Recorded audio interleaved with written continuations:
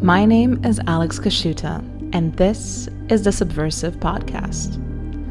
It's an excuse for me to talk to some of the most interesting people on the heterodox to heretic spectrum. Everyone from iconoclast philosophers to rogue scientists to real post-BuzzFeed journalists and our true intellectual elite, Twitter anonymous accounts. In short, they're quite subversive. Enjoy.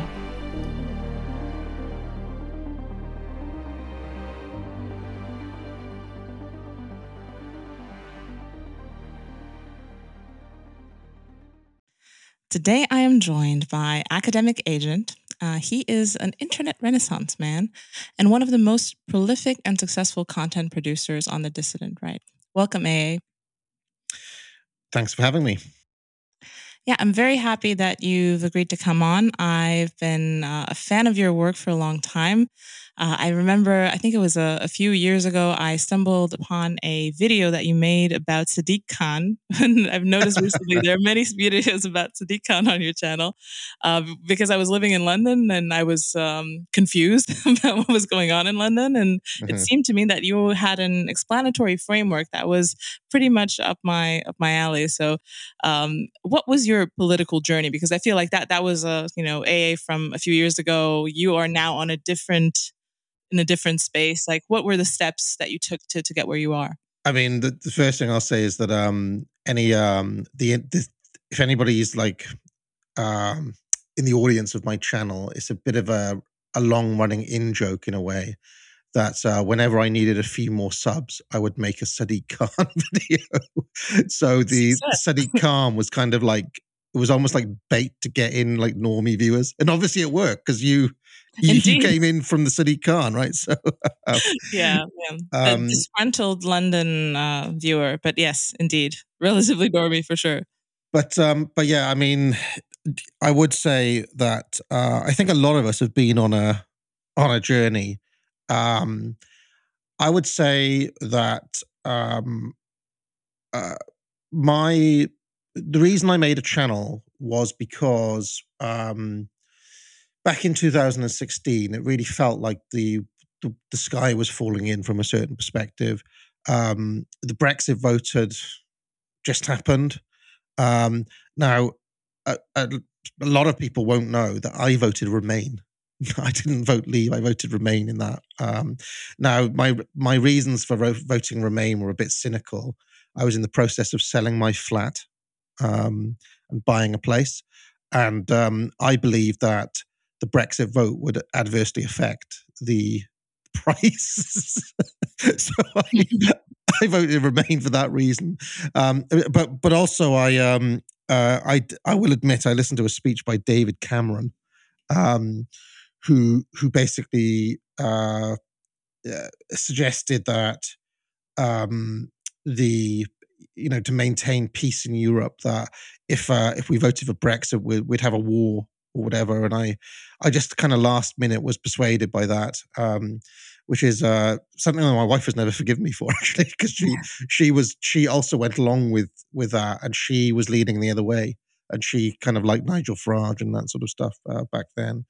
And then of course later that same year the Trump thing happened, and one of the things that really shocked and alarmed me was the reaction to the Brexit vote in the UK, because it was like, okay, well, the vote has happened now. It doesn't matter which way you voted. You have to accept the result, right? You have to. And I had never seen the system and what we today would call the elites in the system have this kind of tantrum. It was just the level of emotion and the level of hysteria following that result, and hatred towards the people who voted Leave, was something that immediately made me think there's something wrong. There's something wrong going on here, and I better start paying closer attention. Now, before that, I wouldn't say that I was ever left wing or particularly liberal, but I was, how can I put this? I was just more invested in cultural things, like music, films, um, stuff like pro wrestling. I just pay attention to other things to the same sort of obsessive level that people have come to expect on my channel. But effectively, I was not very political in that sense. I did know a few things though, politics wise. For example, I knew I hated The Guardian. Like I always hated that sort of virtue signaling left winger. And I knew that from a very early age. So when people talk about politics as a kind of disposition, a kind of it's something in your personality that pushes you to be one way or the other. In my heart of hearts, I was probably always, a man of the right. But to be honest, though, for a long time there wasn't that much reason to be that checked in. It was just like, I mean, I remember joking with colleagues. I was like, oh, maybe one day we could see a cartoon election of like Boris Johnson in a top hat and a monocle against Jeremy Corbyn in like a flat cap and because it seemed so cartoonish from the point of view of where we had been, which was this kind of Blairite miasma. I always remember the 2010 election. We had Gordon Brown, Nick Clegg, and David Cameron, which was basically three flavors of Tony Blair. So this event in 2016 made me start, like, when I start to get interested in something, I never just get interested like a little bit. I want to know the full picture and go all in, all the way. So I started reading a lot. And one of the most influential books on my trajectory that I read at that time was The Abolition of Britain by Peter Hitchens, where he basically explained that like Tony Blair was not like, I had just previously thought, well, Tony Blair, he's probably quite a sensible politician. He looks at what works and he's a pragmatist, and he was the sensible center of politics. And if you read this book by Hitchens, he turns that view on his head, and he's like, actually, no, Blair is a radical and almost a psychopath, right? And anybody who knows my channel will know I've always had this special interest in Tony Blair because the way Peter Hitchens describes it, Britain under Blair experienced something like the Chinese Cultural Revolution, only without the bloodshed. Like, you wouldn't know that this has happened, but it has happened. So everything that we thought that was British and normal and so on was quietly being, overturned by Blair. And in many ways, certainly in Britain, the culture is still catching up to all of those changes that Blair made at a time where most people like me weren't really paying attention, or there wasn't like this focus on politics during the Blair years. And he did a lot of things without any debate, without any, like, it was like he just announced, oh, I remember that one of the things in the news at that time was that Blair made a lot of decisions behind closed doors, and so that really was the me reading Peter Hitchens' Abolition of Britain was really the start of my true like journey to like be on the right of things properly. Even if I had this kind of vague disposition before that, if I'm honest, it wasn't until that point. The other book that I read that really had a profound impact on me back then was The Vision of the Anointed by Thomas Sowell. I don't know if you're familiar with that book. Where I mean, it's hard to explain to people, but there are so many things in growing up in Britain in the 90s and 2000s that you never think about. Okay, like, so for example, something like gun rights, like should you the right to bear arms. Up until that point, I'd never had any reason even to think about it. It was just common sense. Of course, you ban guns. It's just not a question.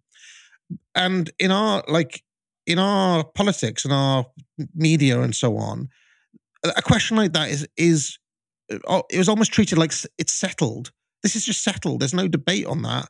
It's just the received wisdom. And when I picked up Thomas Sowell, it was like, oh, this is the first time I have ever even come across the pro-gun argument.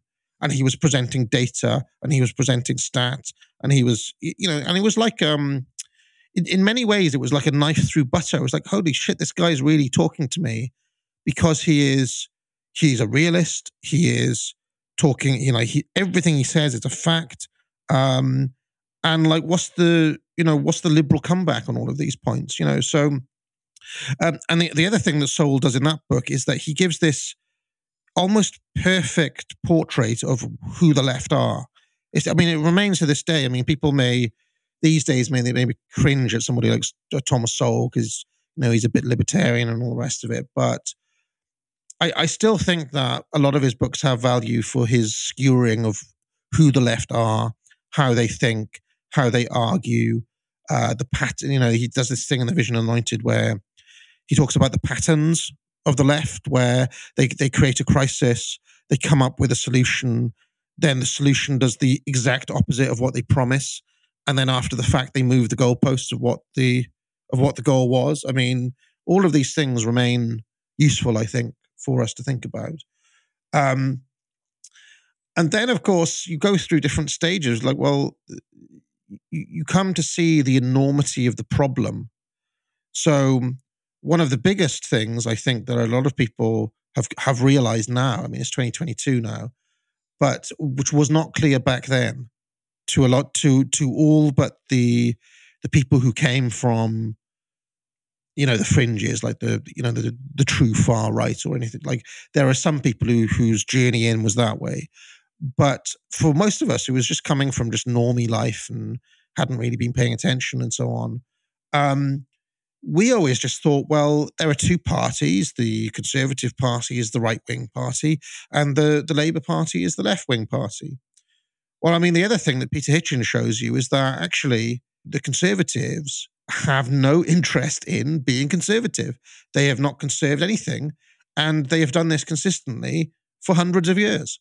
So when Peter Hitchens was like, the best thing that can happen for the country is for the Tory party to be destroyed, I started to realize, like, this whole system it's fake, right? I mentioned, like in wrestling, right? There's a good side and a bad side, and it's predetermined that eventually the baddie, the heel, will take a loss, because it's scripted. And I came to realize, well, hold on. Politics is like the role of the Conservatives in the system is just to continually take losses, and we're meant to just cheer that on. And the media frames everything in that way. And that's how everybody is. That's just the de facto mode. So, after a while, people were like, well, you've got to read this good, Mencius Mollberg, for example. And he points a lot of this stuff out, the inner party and the outer party and the cathedral and all of that sort of stuff. I know, again, it's 2022 now, so a lot of people are like, well, Curtis Yarvin, he's a bit cringe and all of this.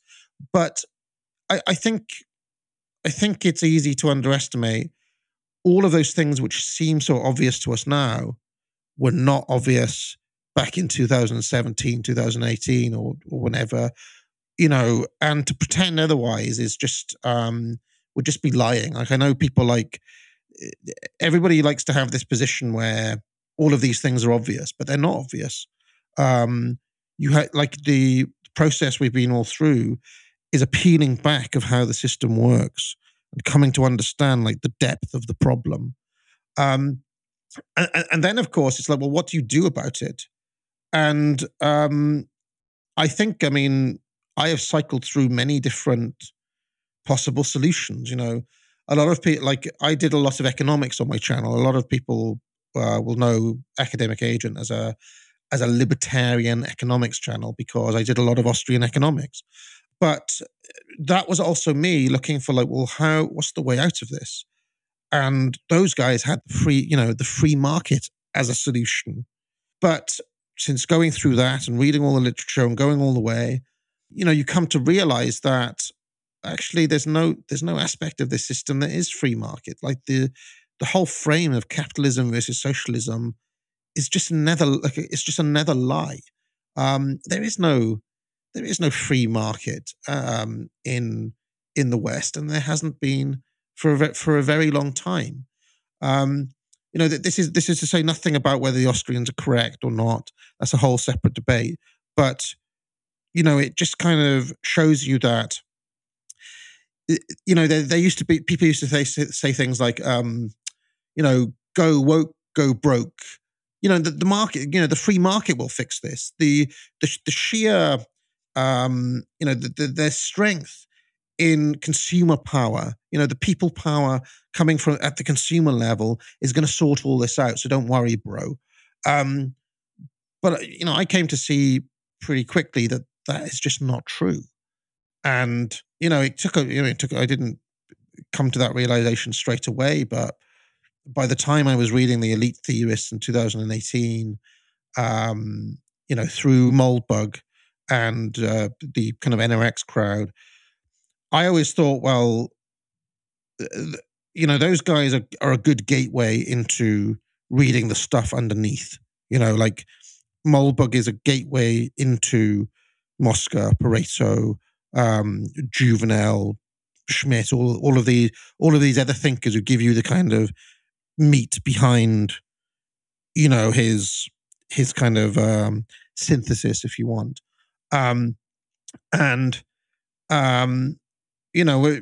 I came to see that the market is not going to fix this. I also came to see that. So okay, right. So if there's not going to be a solution from the market, could the solution come from politics? Right? Will it be as simple as taking over one of the parties, taking over the Tory party, or taking over the GOP as Donald Trump did, and we'll just do it through voting? Yeah, we'll vote them out, right? But then we came to see that the system, democracy, voting, none of these things are going to work either. There is no political solution. Now, again, I came to see that in 2018 in theory, through the Elite Theorists, through, if you follow the libertarian reading, you eventually reach Hans Hermann Hoppe and Democracy, the God That Failed. And you come to see that the entire democratic system is a sham, right? That Peter Hitchens thing of like the Tory party needs to be destroyed. It's not just that.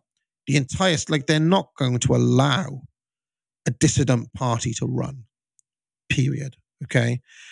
And then all of those things that people like me and Charlemagne and other like Aaron McIntyre and so on, we've been saying these things for, a good number of years. And then the 2020 election happened in America, which, I don't know what you're allowed to say on this show, but let's just say there are question marks over that election. And the scale of it and the blatant, just how blatant it was, and the entire system working in lockstep, basically to fortify an election in favor of this decrepit old man, Joe Biden, demonstrated in practice what we had been saying in theory. We actually got to see our theory of the system come to life. And I think seeing things in reality, not just written down in a book, is relevant as well. So I think 2020 basically closed off the possibility of voting our way out of this. It just showed us the extent to which this system is rigged, and is rigged against us. It's rigged against conservatives. It's rigged against people who do not want to sign up to the rainbow flag vision of the world. And then, since then, even more insane things have happened. I mean, the pandemic, the level of censorship around the pandemic, the extremity of the lockdowns, the the making pariahs of people who do not want to get the vaccine, and the fucking Black Lives Matter in the middle of all of that. We're all locked down. Now people can riot and loot things in the street, but it's all right because the experts have said that, like, somehow, if you're marching for social justice, it's not going to be a super spreader event. And then literally a week later, super spreader event with the anti-lockdown crowd. So we were seeing the system, all of these things that people like Schmidt or Paul Gottfried or Sam Francis talk about in theory. We were watching them come to life. We were watching the entire system weaponized, and the ratchet effect. We've gone from, first it's like neo-Nazis like Andrew Anglin and Stormfront who get deplatformed. Then it's Alex Jones who's not allowed to have a bank account. Then or a YouTube channel or a Twitter account, or then it's like now then it ramps up again to the president of the USA, Donald Trump, is banned from Twitter, not allowed to have a presence. His speeches, don't forget, he was giving speeches as the president and they were being censored in real time on YouTube. They were pulling them down. He wasn't allowed to have a voice. They were trying to do the same thing to him. And he's still in this weird state where Donald Trump only exists on the internet in these weird statements that people like copy and paste, and now we've reached the absurd level to bring us back up to 2022, where it's the entire country of Russia that is getting the Alex Jones treatment. So, I mean, I think it's the insanity of the past few, like, we talk about a journey intellectually, but there's also been the journey of what's happened in the world. And they just come thick and fast. It's like we live in a permanent state of like shell shock and crisis, because the elites are like a kind of abusive, they're like a kind of abusive teacher or something, and we are just kind of permanently living in this like horrible psyop. I mean, I don't know about you. Did you ever see that film Sliding Doors, like, years ago? There's a film called Sliding Doors where this woman has this like two paths in front, and whether she makes it into the sliding doors or not, all the rest of her life changes from that moment. Okay. And in one story, she's like, I think she's happy and lives, everything turns out great. And in the other story, it's like the bad ending, And it really feels to me like since that time, since the Brexit and Trump, it's like the entire world has stepped through those sliding doors, and we are in some bizarre, like, alternate reality that we're never waking up from. It is. I still sometimes wonder, like, we're never going to go back to the world that we knew in 2014. For better or for worse. So I don't know how does that accord with your journey? Like, how many of those things do you recognize? Quite a lot of them. Thomas Sowell was definitely a key ingredient. I read a lot of Peter Hitchens as well. Moldbug, to me, yeah. Actually, Nick Land. Nick Land was the first thing I found that was completely disruptive. And because Nick Land probably refers to Moldbug every second paragraph, I had to see what Moldbug was about. And then I read Unqualified Reservations. And from then on, I looked at the Moldbug reading list. Like you said, Burnham was really important to me. Burnham. Yeah, the Machiavellians, which, I mean, to be honest, I haven't, after reading the Machiavellians, 3 times and making sure I understood it all. I didn't go on to read Mosca and Pareto and all of that. I was like, okay, I think I got the gist of this. But it's and that's why I'm a viewer of all of these channels, like the Distributist, Aaron McIntyre, and I rely on the kind work of all these wonderful YouTubers to summarize some of these works. So yeah, that's pretty much the direction I went in as well. And yeah, I was also fairly libertarian, fairly, I watched all of your videos on Austrian economics, and that was also kind of an important part of my education. So that was really helpful as well. To me, it feels like all of that is perfectly correct in a vacuum on a paper napkin. They have the best math. It makes sense outside of the world of power, which is a world we actually live in. So power is the distortion field in which the math breaks down. So yeah, that's pretty much, yeah, I would say at least 50% on the money. Yeah, I should have mentioned James Burnham's Machiavellians because, again, in my own journey, that was a profound. You said disruptive. That was like all the gears. Reading the Machiavellians was like all the gears come to a halt because Burnham and the elite theorists, but the way Burnham lays it out in Machiavellians, at the time, if you have any lingering liberal assumptions, basically, he basically just destroys them. Like over the course of one, like it's just like the biggest black pill. Like viewed from the point of view of like 2017, say, Burnham is just this giant, unconquerable black pill that you take, and it does have very profound consequences, I think, for your worldview afterwards. I still, I've just released my course, Foundations of Politics, where I go through the elite theory in some detail, and people like increasingly accuse me of being like too black-pilled or a nihilist and all this sort of stuff, but you have to face reality, the reality of power. And I have come to the view, for right or for wrong, that the only way out of this situation with these particular elites is either to overthrow them or for the system to collapse.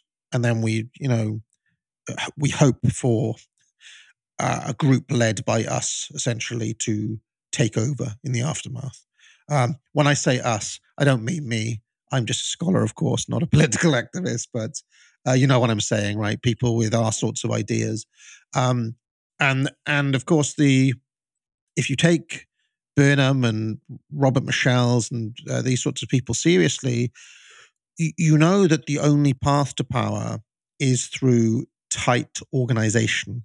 There's no way of achieving power just by like riling up the masses. And I think that if the conservative right have got anything wrong, that's probably the biggest thing. This idea that do you remember everybody would take, of course, there'll be a tipping point at some point. When enough people wake up, when enough people take the red pill, there'll be this critical moment where it will spill over. And as if by magic, suddenly the conservative majority will find themselves in power. But that's not how power works, and never has. Power is always wielded by a tightly organized minority group against a disorganized mass who they can pick off one by one by one by one. And until everybody, and I mean everybody on our side, gets that message and then works towards becoming a vanguard, almost like Leninist group, right? We just have no shot whatsoever in achieving power. And the truth is, unless you're kind of working towards an end like that, you might as well be watching this as a kind of dark entertainment. There's nothing else to it really. Maybe this great. If this is your entertainment, great. But if you're going to be serious, being part of something organized is the action that you can take, I suppose. Now the problem is that the system, the regime, if you want, is extremely adept at breaking up organized groups. They infiltrate them with feds. They, paint a target on your back. They zero in on any organization whatsoever. You'll get hit pieces against you. You'll probably get police knocking at your door. So the challenge for us is to work towards this end, I suppose, without attracting all of that attention, to do it in a way that is underground enough and possibly at first decentralized enough that it's not going to attract all of that. So like the worst, like we've seen the mistakes that have been made.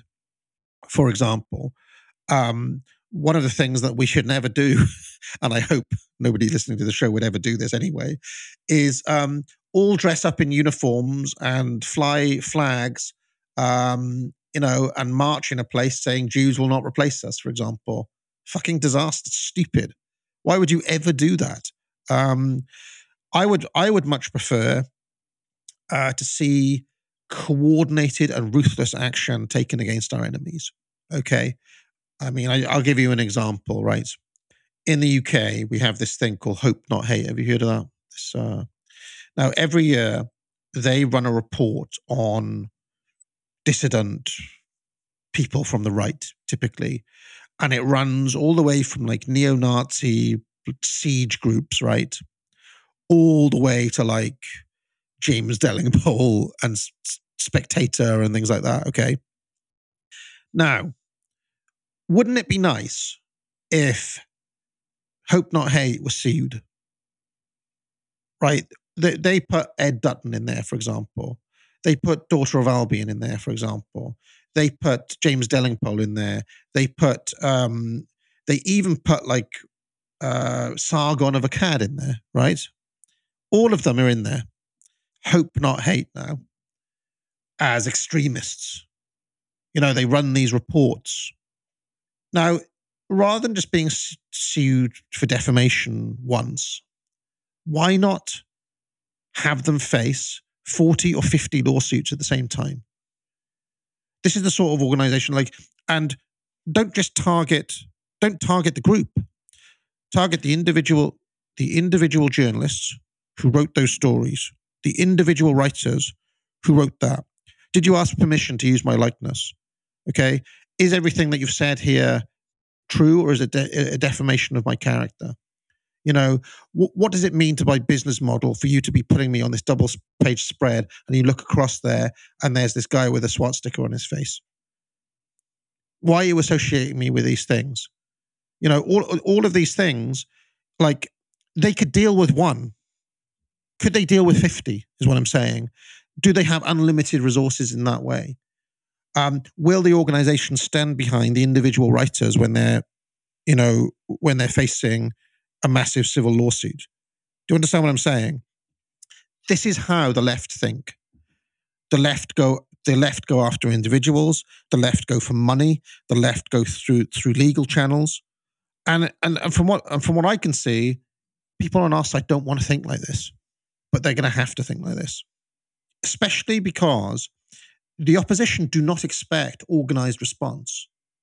I mean, what that Hope Not Hate report is what I said. It's an organized minority picking off a mass one by one.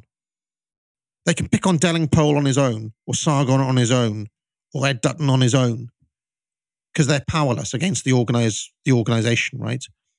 But if we were organized enough to have a coordinated response that they don't see coming, okay, that sort of action could be powerful. Do you understand what I'm saying? And this is not, they can deal with mass protest.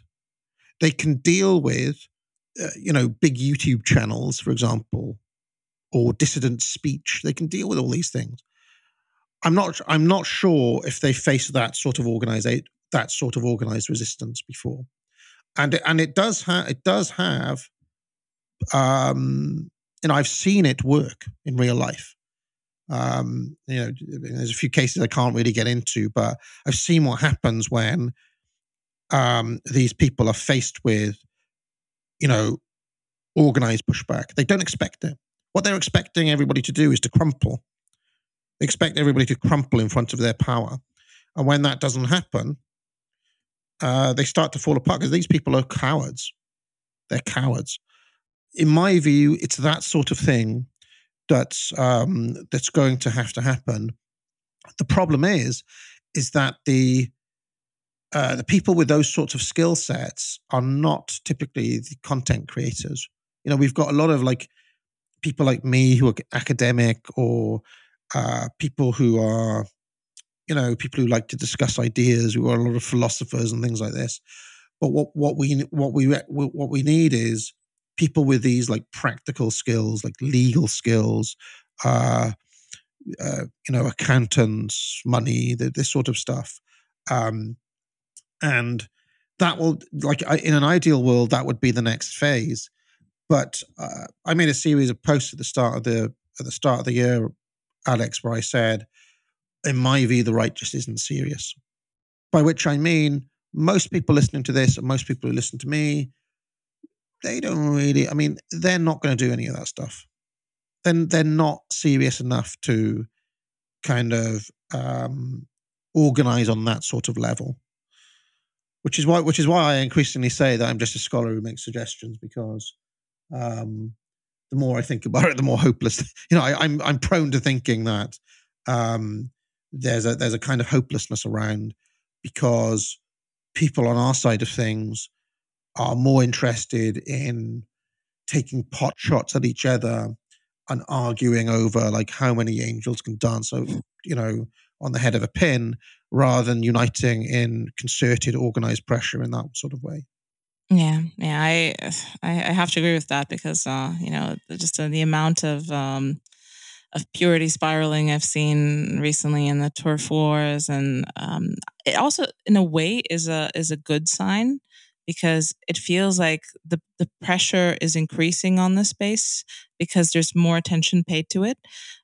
So you essentially have gatekeeping and purity spiraling because there's something to fight over, when it just was, people talking in forums and things like that. It was just a different type of atmosphere. There wasn't that much pressure.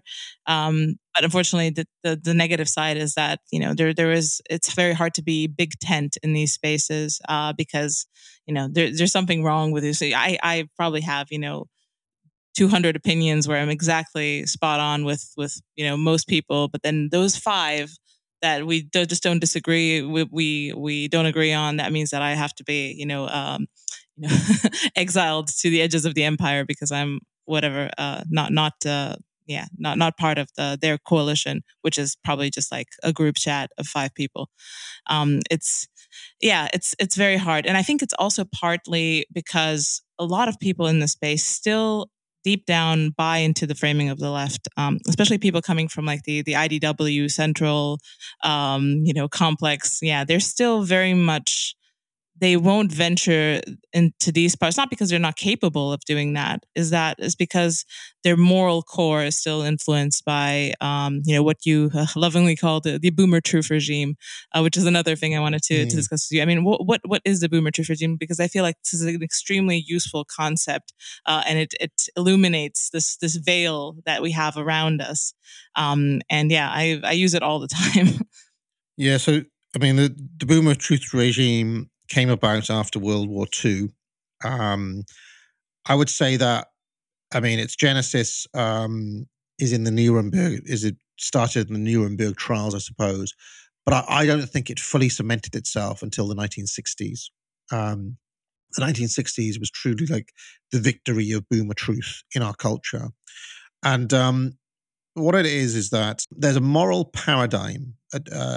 This concept of a truth regime, I've actually taken from Michel Foucault, who is a thinker from the left, but he has this useful concept that we live in in a kind of epistemic bubble that we can't see outside of.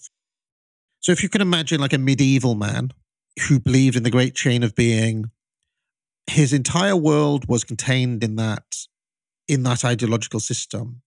He wasn't aware of points of view outside of that in a way. He couldn't see outside of it. And the bubble that we live in is called the boomer truth regime. And there are certain things that are never questioned within that.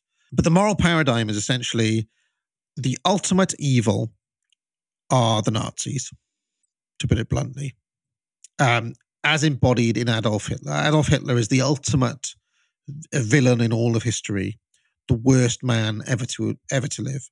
On the flip side, the ultimate good is something like individual self-expression, as embodied in 1960s counterculture and free love, and the revolution man, you know. And the problem with this moral paradigm, I am not suggesting, by the way, that the Nazis weren't bad. Okay, I'm not trying to like rehabilitate Hitler. That's. I mean, even if you wanted to, that's probably impossible. Okay, at this point, I mean, look at the war in Ukraine. Like, I mean, it's both sides accuse each other of being Nazis. You know, it's just, you know, there's no winning that one, I'm afraid. But this does have profound problems and consequences. Bronze Age Pervert has put this better than anyone that I can think of, when he says that in the hysterical reaction to fascism after World War II, the Western elites have done something like chopping off half of human nature. Because it's not just, to put it frankly, the Jewish question that is put out of bounds by this kind of reaction against the Nazis. It's any step at all that they may have had as part of their world vision, you know, things that were actually healthy and natural and normal to all other ages are now seen as a step towards fascism. Paul Gottfried is very good on this question, by the way. He has two books, Fascism, The Career of a Concept, and Anti-Fascism, which was his latest book. And he shows how profoundly damaging this concept of the anti-fascism is. There's another guy called Thomas 777, who I think you've had on your show, who says that the correct way to think about our ideology isn't liberal. It's not liberalism. It is anti-fascism. And once you understand this, you start to see, well, now Antifa aren't these far left revolutionaries. They're the foot soldiers for the system. You know, Black Lives Matter, we're not this revolutionary group. They're literally what the system wants. And once you start to realize this has always been the case, especially in America at least since FDR, possibly even going back to Wilson, but definitely since FDR, right? That anti-fascism is at the core of their ideological worldview more than anything else. And here, fascism is an expansive term that comes to mean something like all tradition. Okay, so it's not fascism is not just like Mussolini or Mussolini and Hitler, or even Mussolini, Franco and Hitler. Fascism is just tradition, capital T tradition, and anything conservative whatsoever. This is why Thomas 777 says the right wing was banned after 1945. And once you start to understand these things, it starts to make sense why the post-war right became libertarian as opposed to conservative. Why, you know, the conservatives were reduced to just being this free market kind of, and even then it was a fake libertarianism, right? As the Mises a lot would tell you, it wasn't even Austrian economics free market. It was Chicago school, Chicago school kind of beltway libertarianism. yeah, I think understanding the Boomer Truth regime and the terms of the Boomer Truth regime is the first step to actually freeing yourself from its worldview, and then taking, how can I put this, like, once you break free, because it's like a mental cage, it's like a prison. Once you break those bars open, you liberate your own conceptual horizon and allow yourself to think things that are unthinkable, that were previously unthinkable, right? And again, I'm not talking about like becoming a fascist or anything, but I am talking about things like, well, maybe individual self-expression isn't that great a thing. Maybe liberal values aren't all they're cracked up to be. Maybe democracy isn't all it's cracked up to be. Maybe even being a Nazi is not the absolute worst thing in the world that you can be. What about the traditional 7 deadly sins of pride, lust, gluttony, greed, and so on? Because the more we think about Nazism as the ultimate evil, the more we forget about what actual evil is, as laid down by generations and centuries of thinkers and theologians. Aquinas and Augustine and all these people. It doesn't matter if you're a Christian or not. They hit on something that was essential to what it means to be human, that I think that we are losing sight of. And I think the biggest takeaway from Boomer Truth regime that I would want people to take away from this is to start to understand that we have lived in the exception. We have lived in this extreme, bizarre moment in history where all of the norms are inverted. The order has been turned upside down. Now, once upon a time, take somebody like Shakespeare. Shakespeare saw that disorder as the ultimate bad thing. When men start to think that they're women, and when women start to think that they're men. When the patriarchy is inverted, when peasants come to rule over kings, all of these things that were just taken for granted as a wisdom at earlier times in history. Now we're at a point where the politicians cannot even identify what a woman is. They're meant to be our leaders. They're meant to be the wise ones. Even the conception of a wise leader is something that is beyond our thinking. So the sooner that we can break the chains of that Boomer Truth regime, the sooner I hope we will be able to essentially just return to the norm of history, to return to just what is natural and normal and has been all throughout human affairs. In a way, what I want is not even that revolutionary. Like, I mean, at this point, I would settle for someone who is as sensible as like the average member of JFK's cabinet, right? And JFK was pretty liberal, right? But we're so far gone at this point that any movement towards normality would be welcome. So yeah, it's I unfortunately have to agree with you. I've kind of come to the same conclusion slowly by the same pretty much the same route. So would you have any hope in a changing of the guard at elite level? Maybe not in a very explicit way, but from the very top, in a trickle down motion, because there are a few people in higher corners that know these things, that they're starting to figure out these things, and there's also the reality of the theory of liberalism or whatever, anti-fascism, straining the infrastructure of the system. The fact that there will come a time where bridges can't be built, where wars cannot be won, where medicine will not function, where literally everything is going to slowly crumble. And like you said, it might lead to total collapse, or there might be some switch from people at the top realizing, okay, this is unsustainable.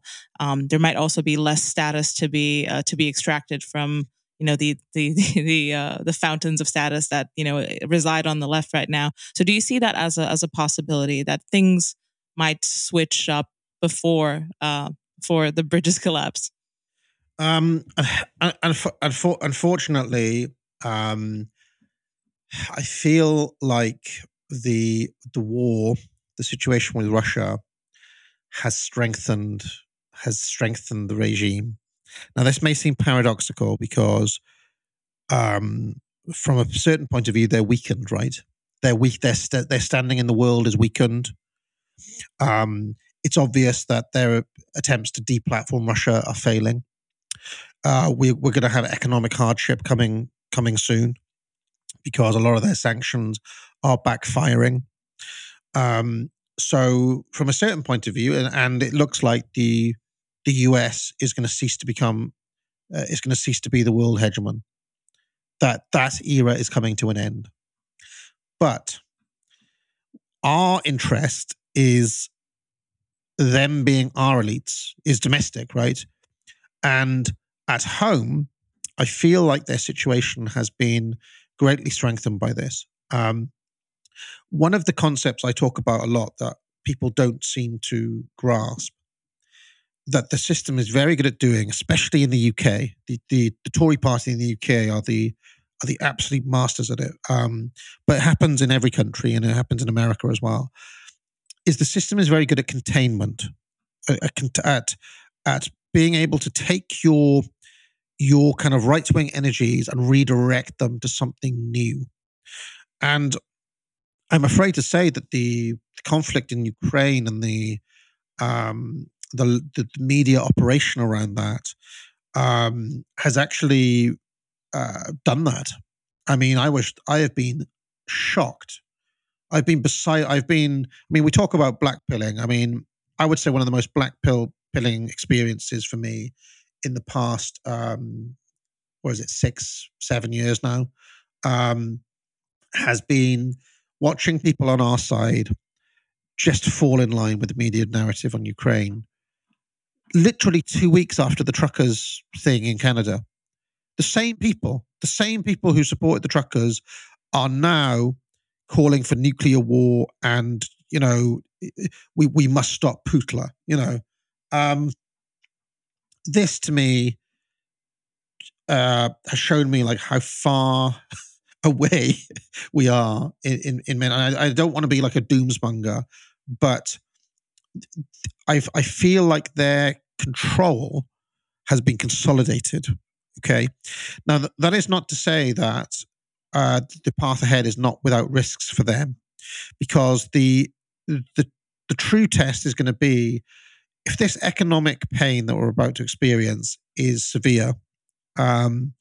It could destabilize things to present an opportunity for them to fall and to be replaced. Okay, but I would first of all voice caution. I said recently on my show Unpopular Opinions that I think that all of us should lie low for a little while, because the system is as more insane and more unpredictable than I've seen it to date over this Russia business. They've gone all in on it. The level of risk that they have put up. It's not just that they have that they are calling Putin a bad man. They have taken unprecedented actions. Seizing central bank funds, lopping Russia off SWIFT, compromising Swiss bank neutrality, reversing course on Nord Stream 2, which was billions of dollars down the drain. They have gone all in on this, all in. Which means that they see it as an existential crisis. Now I am not like I'm not going to say like I'm quote pro Russia like some people are, but I do in my heart of hearts hope that they fail in those endeavors, because if they succeed, it's going to be so bad for us. But even if they fail, it's still going to be bad, because they're like a wild beast lashing out at the moment.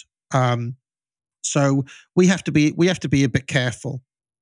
They're going to get more censorious. They're going to get more draconian. They're going to become more totalitarian in the short term.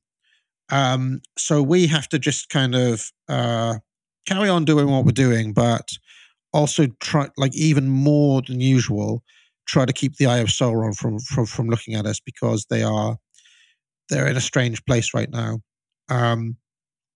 But we have to see what happens.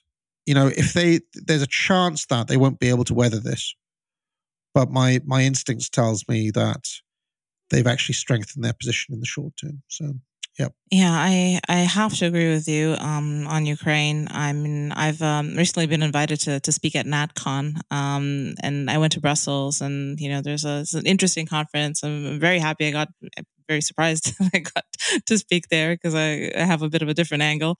But it went well. Met a lot of young, interesting, very smart, very based people, and a lot of people who are more kind of a Eurocrat types, and it seemed to be that pretty much everything was on the table there. I mean, if I could have my anti-liberalism speech there, there's that was one thing that you could question, but the position on Ukraine was always, you almost had to kind of explain that we all owe a debt of gratitude to hero of the people Zelensky, and all of that stuff, before you made any sort of point related to that. And I am not pro Russia. I am Russia is my neighbor here. They're knocking at my door. My ancestors were persecuted by the Russians. The Red Army went for our villages. We profoundly hate the Russians. But the idea that, this is just some madman waking up one morning and saying, I want to conquer Europe, and that we should go to nuclear war for this, that's a very different thing. And I don't think that should be a, foregone conclusion, because that's, the right side of history. So it did feel to me like, okay, it's incredible how fast this type of stuff happens as well. Like, the narrative is not set for a week or two, but then it's very clear what the narrative is, and that even people on our side are just, not everyone actually. There was a little bit of, maybe we should think about it, but it was very much pushed back on, and it was, people were almost outraged that was even on the table, that opinion that, we might, think about it. It is a bit disheartening, because on the one hand, I'm happy that, people are opening up to, post-liberal thought or whatever I tend to represent. But at the same time, like you said, there's a lot of ways to contain. Maybe post-liberalism is another thing that, once they want to bring into the bigger tent to tame and contain.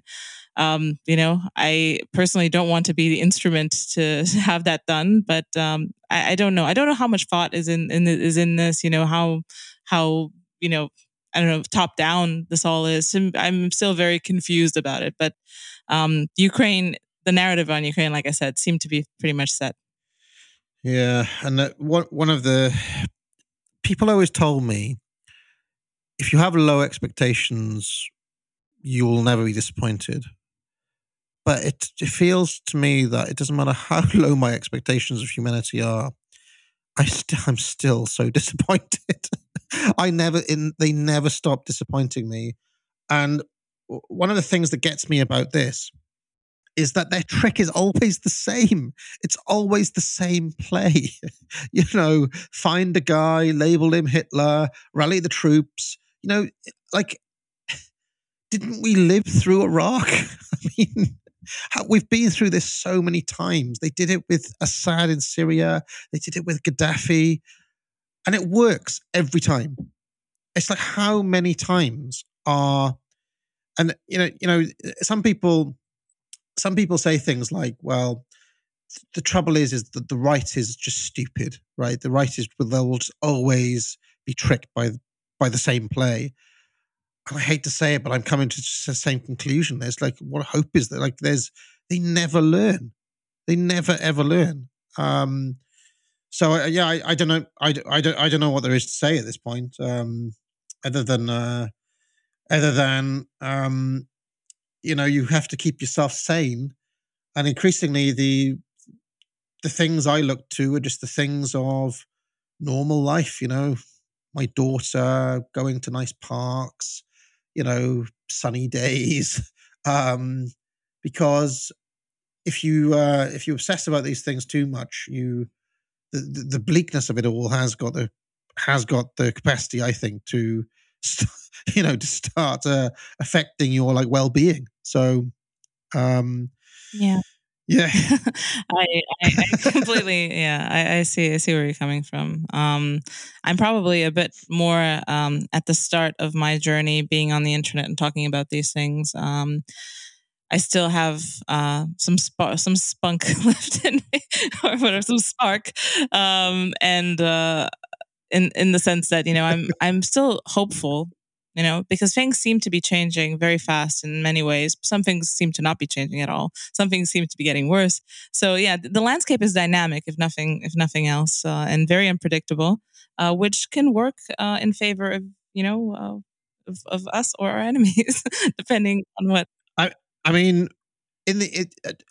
okay, without to try to end on a more on a more hopeful and helpful note, I suppose.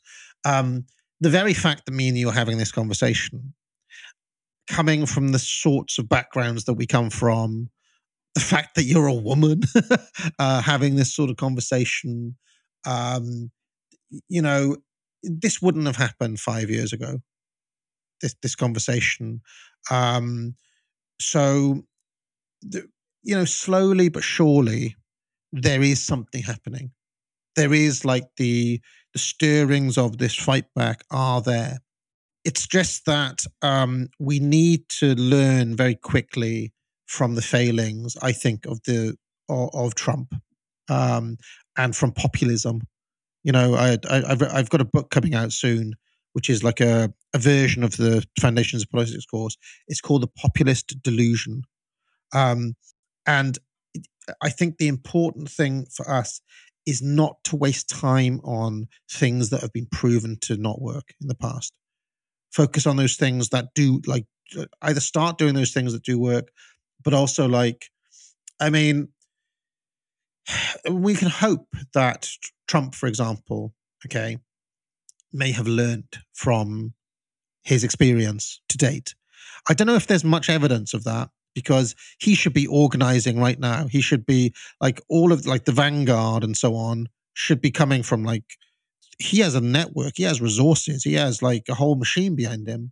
And yet, last time I saw him, he was tweeting about getting a hole in one in golf, So, maybe Trump will never change, but you'd like to think that if populists are allowed to get into power again, anywhere, that they will learn from what's happened and immediately get to work from day one, doing the things that actually matter, which isn't tweeting. It isn't effectively shouting at the system. It's you've got to put your people in power. You have to fire the opposition in any position of power whatsoever. Fucking just fire them, you have to be as ruthless as the enemy have been, and to see them as enemies. Yeah. Right? And believe you have the right to rule, which is almost no one has, and that's the thing. They still buy into the boomer truth regime. Yeah, they feel like it's just gone a little bit too boomery, but they still believe the same ideas. Who are the real racists? We need to find out. If we don't step away from that framing, there really is no solution on the right. Yeah, if Trump and his friends haven't woken up by now, right? We sat and watched the Supreme Court tell Texas and 17 other states that they have no standing, right? They have no standing because they have concerns over the election integrity, right? If the boomers don't see now that the US Constitution isn't going to save them and that the legal system is not this be all and end all, right? There is no hope. I don't know. Vox Day talks about the day of the pillow, right? Which is the day that the last boomer dies. But I I don't want to be too hard on the boomers because they were also very vocal against lockdowns and so on, and are some of the most vocal and organized people. Actually, at the rallies and things, it's just like if only we could channel that energy they have into something productive rather than like standing with placards, because that's useless. Just do something that matters. And there are stirring. I mean, in America, the stuff around the parents organizing to push back against CRT, for example, has been positive, right? I see that guy in Florida, was it DeSantis? Yeah, he seems to be acting in a way that suggests that he's learnt a little bit from the mistakes of the Trump era. So there are signs of hope in America and in Europe. I'm a little bit more doomy about the UK because the Tory party, I mean, they've been in power for 11 years now. There's no sign of any flanking from the right. I don't know what Nigel Farage is doing. It's just hope. It's just hope. I mean, just today, one of the most conservative MPs, Michael, the most Brexity, what's his name? Michael Fabricant, the guy who's got like a kind of like wig hair, that guy. He was tweeting, congratulating, the first openly transgender MP who obviously is a Tory, right? I mean, it's just it's so hopeless. So the UK is the most dire place. Also, I don't know if you've seen, Zelensky did rankings the other day of who the greatest friends of Ukraine are, and of course the UK was top of the list. So it's just like there is no. It's like we're in pause central here in the UK, and there's. I honestly think we're the like even if the pause falls, it's like London and the UK will be like the final kind of frontier of it, the last holdout. So, I thought I would if I was single, I'd move, but I've got a wife and a daughter, so I'm gonna have to grind it out. I'm afraid. Yeah, I mean, there's only a limited places left to move because the pause is everywhere. It really is, and for me, living in London was probably the most practical red pill / black pill that I've had, because London is the aggregator of millions of strivers from around Europe, who essentially have the same worldview, obviously, because they're all competing to outstrive each other in the great metropole. So it's a cauldron of these ideas, and people fight each other onto who's the most who's the most paused. So yeah, it's a scary place. If you don't mind me asking, where are you now? Where are you? I live in Romania now. Yeah. So you've actively chose to move from London to Romania. Yeah, the second world. Yeah, exactly. That's interesting, because I have this theory that if we do live in this bipolar world coming up, that the new Iron Curtain is going to be the other way around. Like the old Iron Curtain, like people wanted to move from Eastern Europe and from Russia into the West. I've got this vision, like in a few years' time, where it's going to be like me and Charlemagne and Aaron McIntyre and friends trying to get over the new Berlin Wall in Ukraine. We're trying to escape into Moscow. I hope so. I mean, these areas have been underdeveloped for a long time for many reasons. Obviously corruption, all sorts of issues. They're getting better, but at the same time, the pause is everywhere. Like the same mindset, and also, I mean, Romania is a kind of a special place. Poland and Hungary have different kind of internal coherence, like ethnic internal coherence, that we don't have here in Romania. We're very much looking to Brussels in many ways, and our elites especially are looking to Brussels. So, it's very, very fast. The Europeanization of Romania is happening fast. The cities, obviously, the rural place, that's fairly medieval still, but the difference between rural people and city people is huge. And yeah, they're very much they're very woke. in the cities here. I don't want to keep you. I don't want to keep you too long, but does the experience of communism not like moderate that away or mediate it in some way? That's what people always say about Poland. It's like, well, these guys lived under communism and they know it sucks, so they don't want to go back there. Does that Yeah, not have like some moderating effect? they don't see it as communism. They see it as, free market, the European Union, that's the West. That's, technocracy is seen as a very good thing here still. It's like the idea that you can apply management principles to politics, compared to the corrupt workings of, tribal politics here. It's seen as a step up. And in many ways, it has been, because Europe kind of has pulled us out of a lot of corrupt practices just by the simple fact that there is some sort of oversight on what's happening. They've introduced other corrupt practices. Obviously, they have their clients here as well, but they're less visible to people. So we really do think that people have made a step up. So no, also, I mean, I was 2 years old when they shot Ceausescu. I barely remember what it was like. I remember transition, which was, still kind of shitty, but at least the borders were open and, you could go buy chocolate in I don't know, Hungary or East Germany or something. And that was really interesting. And then at this time, I mean, this is, we have a relatively okay functioning market system. Yeah, I mean, people are more prosperous. Everything's getting more expensive again. People are feeling like inflation's being felt really hard right now.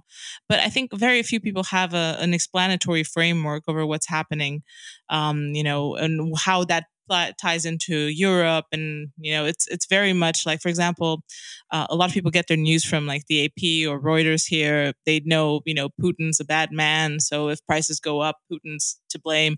There's not that much theory around it.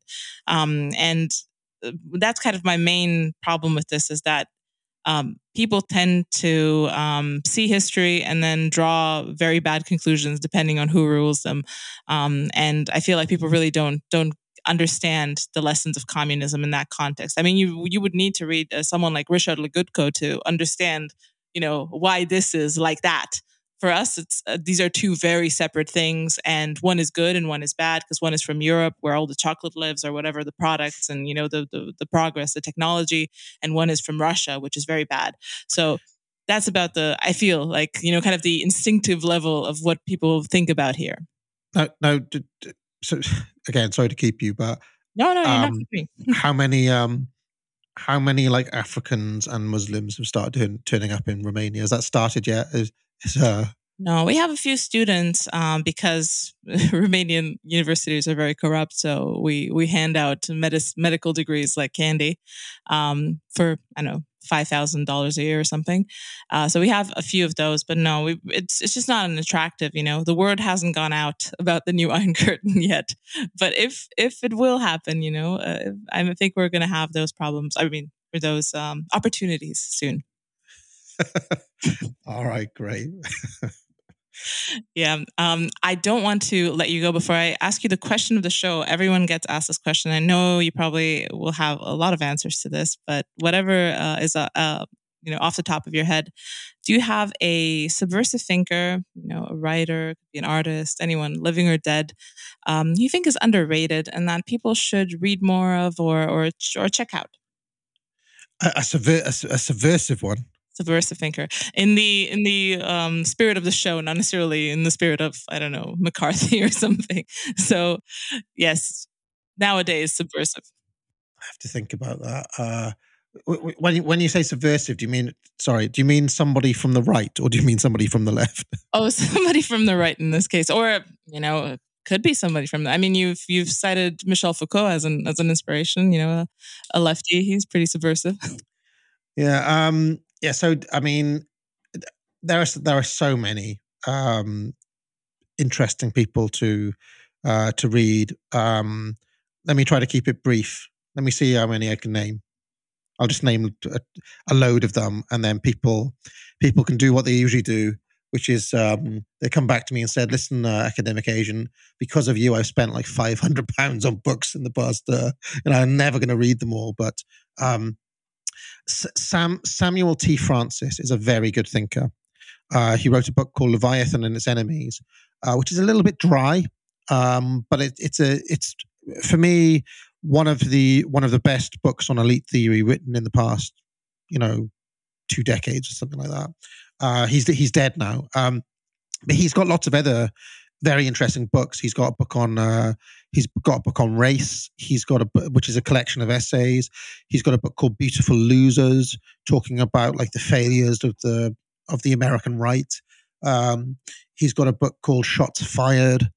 And he is someone who was decades ahead of his time. Like, he recognized what was happening in the culture back in like the 80s. He's got a marvelous essay on Martin Luther King Day and how that was instituted and the truth behind Martin Luther King. And I mean, just the insight that, Christmas, that's up for grabs. You can play political football with that, but everybody talks about Martin Luther King Day with a sacred reverence. Nobody doesn't understand what Martin Luther King Day is about in America. So that is he's a really good prose stylist, and that's a searing essay, that one, if you can find it.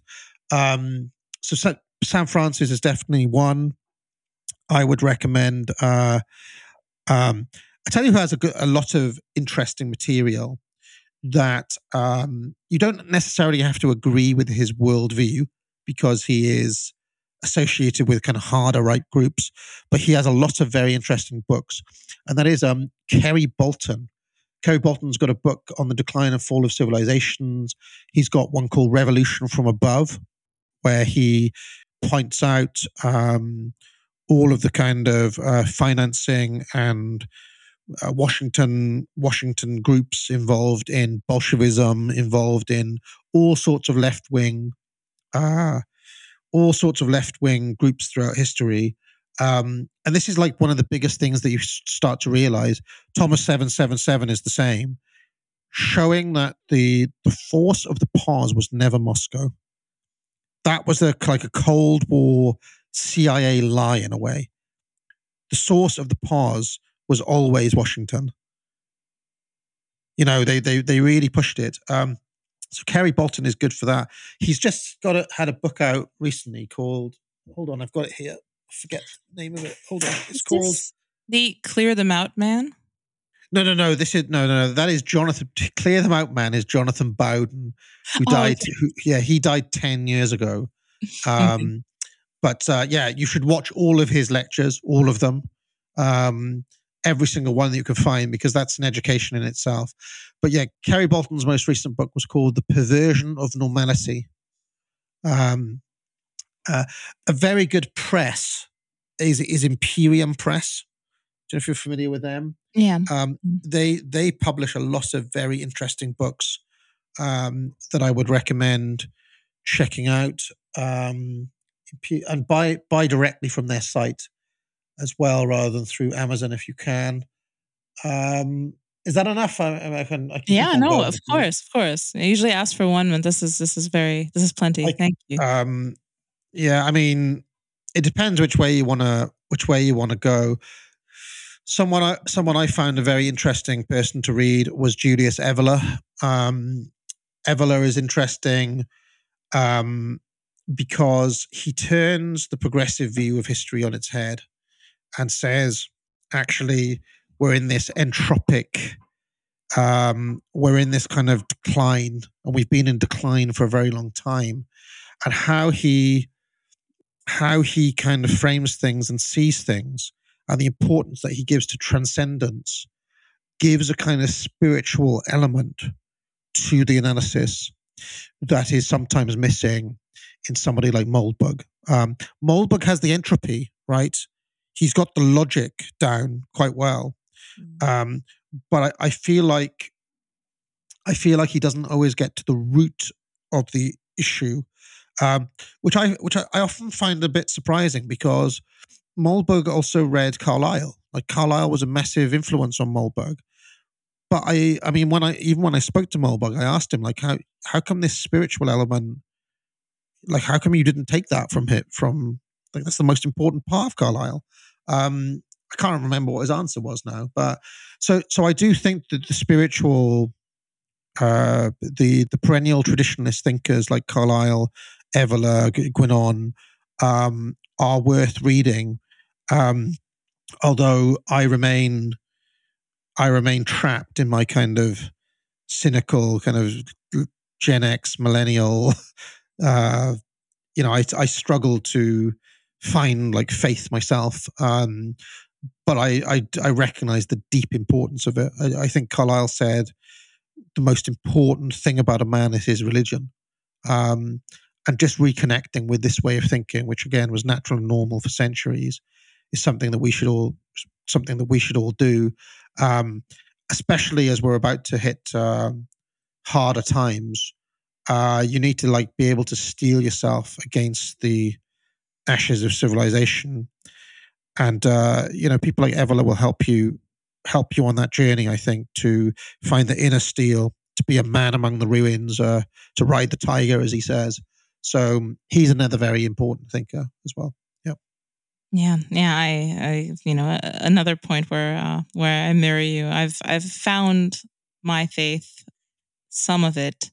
It is very hard, to be honest. After I've been, steeped in like millennial nihilism for a very long time. To have epiphany, I completely understand, why I should have faith.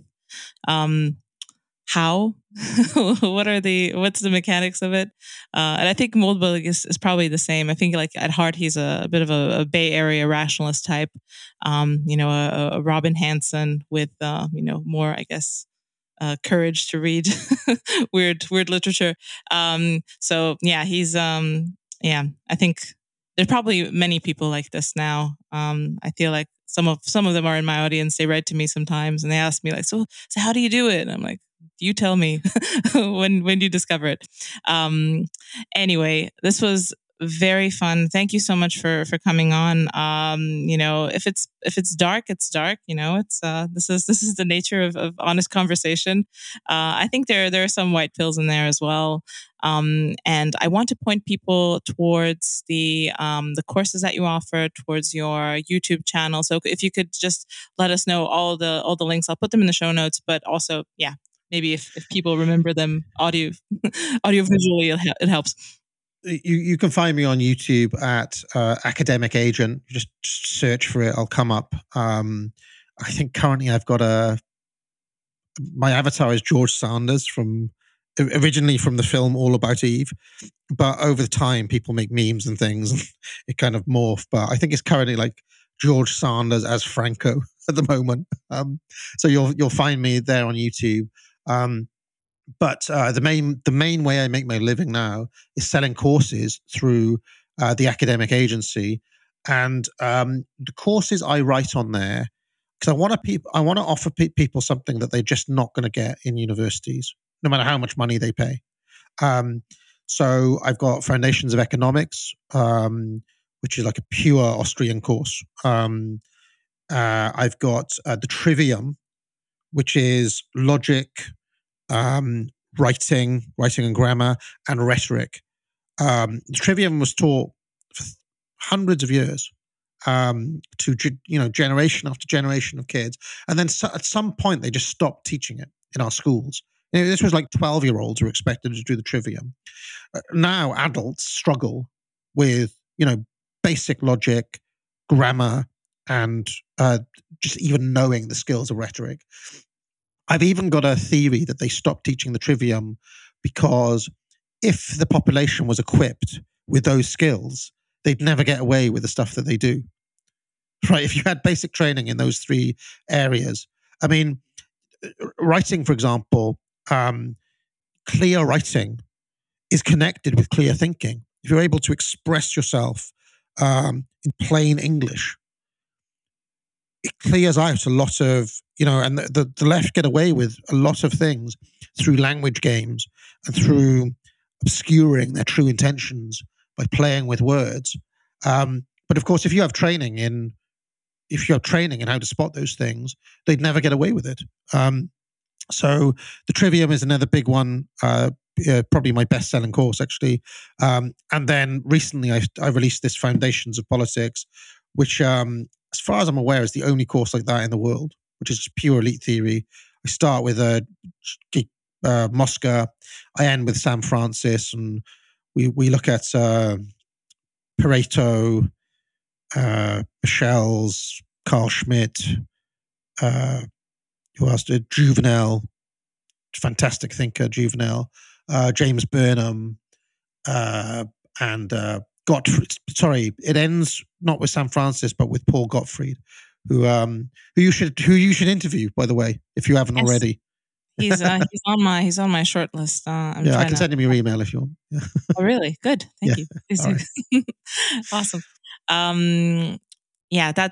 Please do go there. Please buy Foundations of Politics, the Trivium, and all of these courses. This is a lot of, this is crystallized knowledge that you've acquired after going through, the usual channels and finding them wanting, which I think a lot of people can use. So, thank you so much for coming on. And I should mention. Sorry, yes. I'm also on Substack. I should remember, because you're on Substack, aren't you? Yes, I am. That's your main platform. I'm on there as well. I have it's mainly subscriber only, because I get into some stuff on there that I can't talk about on YouTube. But it's called The Forbidden Text. But if you search Academic Agent on Substack, I have a completely separate thing on there where I talk a bit more in depth than I can in streams and videos on YouTube. At one point I was the number one in the world in the category of politics and terrorism. Oh, really? I'm not there anymore, because I didn't like the word terrorism, so I took myself out of that category. So, but that was funny. That's an interesting one. Are these two separate categories, or is there a category called politics and terrorism? No, it's literally called I think it's called like politics, terrorism, and political theory, or some weird category like that. So anyway. Well, yes, please do investigate what's going on with the AA Substack. The Forbidden Text, is it? The Forbidden Text, yeah. Yes. Okay. Perfect. Thank you again for coming on. This was really fun, and I hope we can do this again sometime. Great. Yeah, I should have you on. You should come on my channel at some point. Okay, sure. If you like what you're hearing, want to see where I take it, and maybe want early access to episodes, bonus episodes, access to the AMA, or you just want to support the cause of dissident speech or my work in general, head to my Patreon at patreon.com/AKSubversive. Your donations are what keeps the lights on and makes the show possible, so thank you.